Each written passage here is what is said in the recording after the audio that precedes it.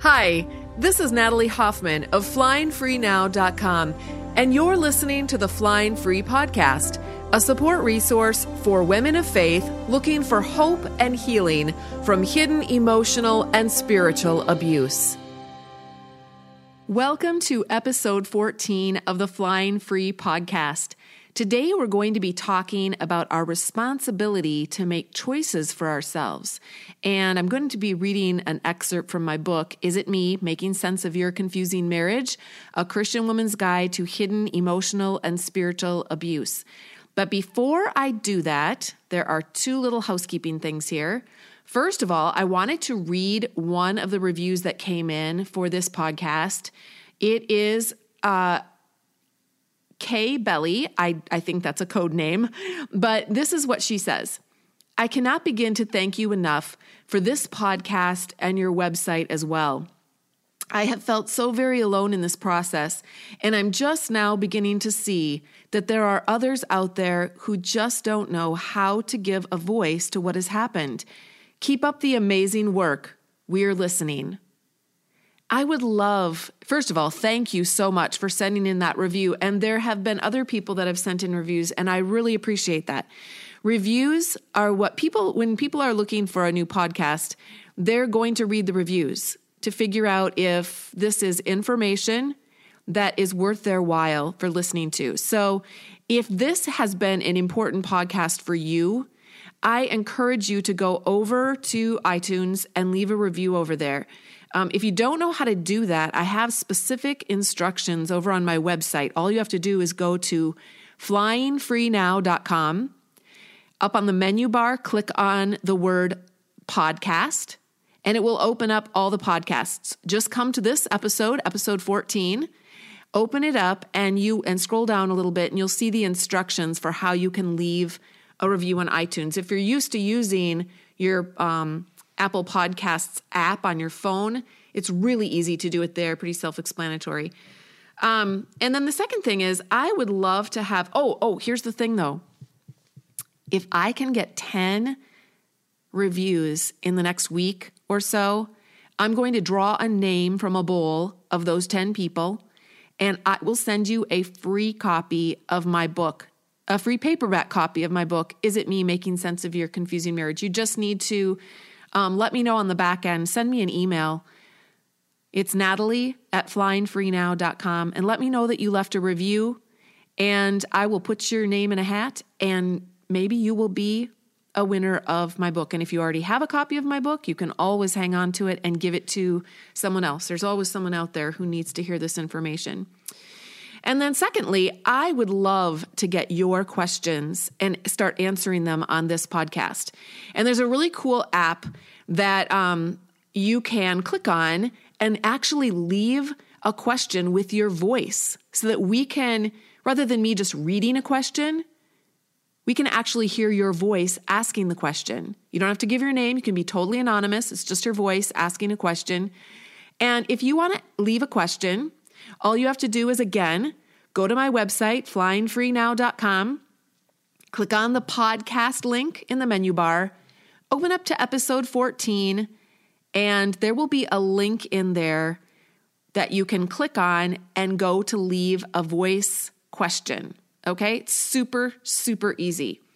So I would love to start doing that here on the podcast. And you don't have to leave a question. If you just want to leave a comment, you can do that too. And then we'll include that in our future podcasts. Okay, let's get into our content for today. This is from my book, Making Sense of Your Confusing Marriage. And this is about making choices for ourselves. So I'm going to start with a quote by Lundy Bancroft from his book, Daily Wisdom for Why Does He Do That? And this is the quote. Make a decision inside of yourself, a deep decision that you are 100% responsible for your actions, and he is 100% responsible for his actions. You have zero responsibility for what he does, and he has zero responsibility for what you do. When men blame women for their own behavior, that's one of the benchmarks of abuse. And that's the end of the quote.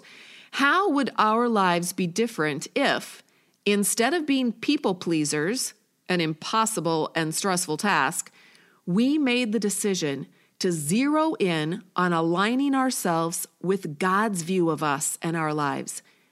What would happen if we saw ourselves as adults with God-given power and responsibility to steward our own lives?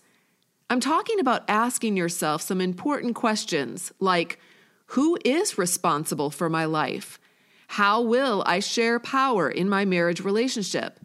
If I begin to act like an autonomous adult in my relationship, what do I risk losing? And am I willing to risk that? The fact is, God gave each of us one life to be responsible for, and that's our own. We make decisions for ourselves every single day.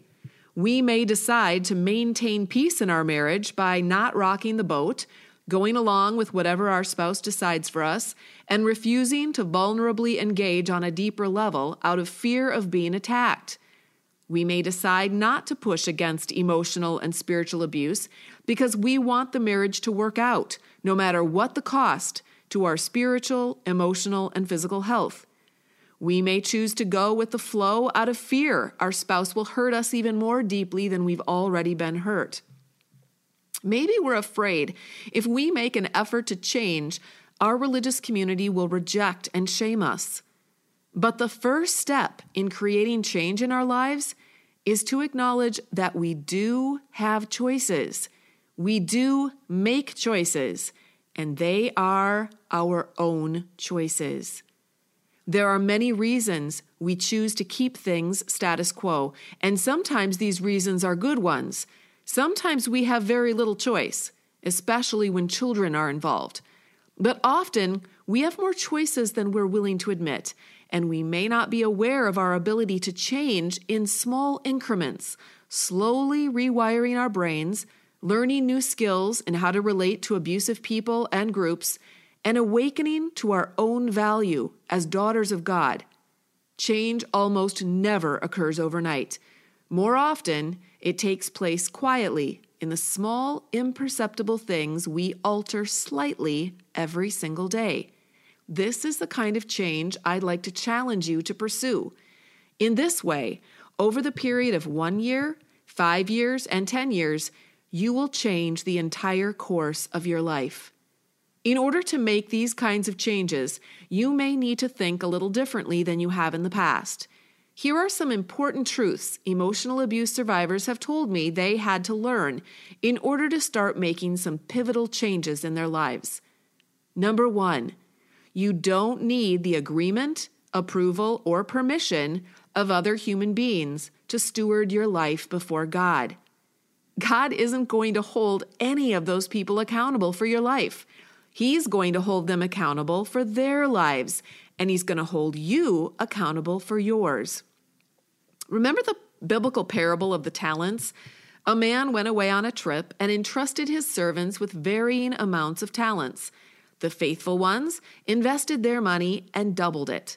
But one simply hid his to keep it safe because he was afraid of losing it. When the owner came home, he didn't penalize the ones who chose to invest their money just because one chose to do nothing with his, nor did he let the one who chose to do nothing off the hook just because the others invested well. He rewarded the ones who took initiative to make choices and exercise their power, and he penalized the one who did nothing out of fear. We need to stop looking sideways at others to see if they are okay with us or not. Their opinions don't matter. We live for an audience of one, Jesus Christ, and with him there is no fear. Go out and invest whatever he has entrusted you with in full freedom. Because, number 2, it's okay to be human and make mistakes. Survivors are often paralyzed with fear that they will make a wrong move and lose the love and acceptance of their spouse, their church, and even God. But God says love casts out fear, 1 John 4:18. When we know we are loved no matter what, We are free to choose a path without letting fear stop us. It's true that you may lose the love and acceptance of your spouse and church community, but could you really call that love in the first place? When people only love you because you do what they dictate, that's not love, and you haven't really lost anything but the fantasy that they actually cared. Hopefully, there will be a few people in your life who love you no matter what.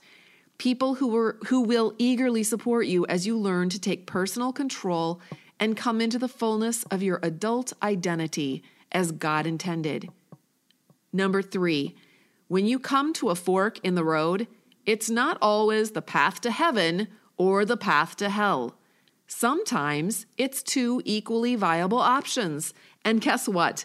If nothing can separate you from the love of God which is in Christ Jesus our Lord, then you can rest assured He will walk with you on either path. So many Christians stand at the crossroads over and over in their lives, wavering in doubt and fear. This is not gospel freedom. If an abuse victim has the opportunity to make a choice to stay or get out, she gets to decide which path to take for her own life. Both of those paths will be dark and painful for a while, but it is not the responsibility or personal business of others to decide what is best for her and her children. As Christians, our role in the lives of others is a supporting role, a loving role, a let me sit in the messy darkness with you so you're not alone role. We do not have a I'm going to take it upon myself to be the boss and judge of you role. That's not the gospel, and that's not Christian love or community. Number 4, you cannot know the future. Therefore, you cannot make decisions based on predictions of that unknown future. The past is the best predictor of the future anyway. So either way, you can only make choices based on your reality right now. If you've been living in an emotionally abusive relationship for 10 years and nothing has changed, your best prediction of how life will be in 10 more years is that it will be the same, except for what you choose to do about it today. It's tempting to believe a miracle could happen and God could change your abuser. Could that happen? It isn't outside the realm of possibility, but it is statistically rare because, first of all, abuse is deeply rooted in ideology and entitled attitudes toward women. And secondly, abusers don't believe they have a problem that needs changing. Of course, God can do anything. He could make pink unicorns fly across rainbows, but He does not choose to control human beings. He invites, but He never coerces, and neither should we. Your best bet when choosing what to do regarding your abusive relationship is to make decisions based on reality rather than wishful thinking. Learning how to make decisions for your life is a messy and meandering journey, especially if you've been steeped in the toxic belief that you are like a child or just a dumb, easily misled female. One of the first steps to getting started on this journey toward confident adulthood is knowing who you really are, because your abuser has it all wrong. Fly free.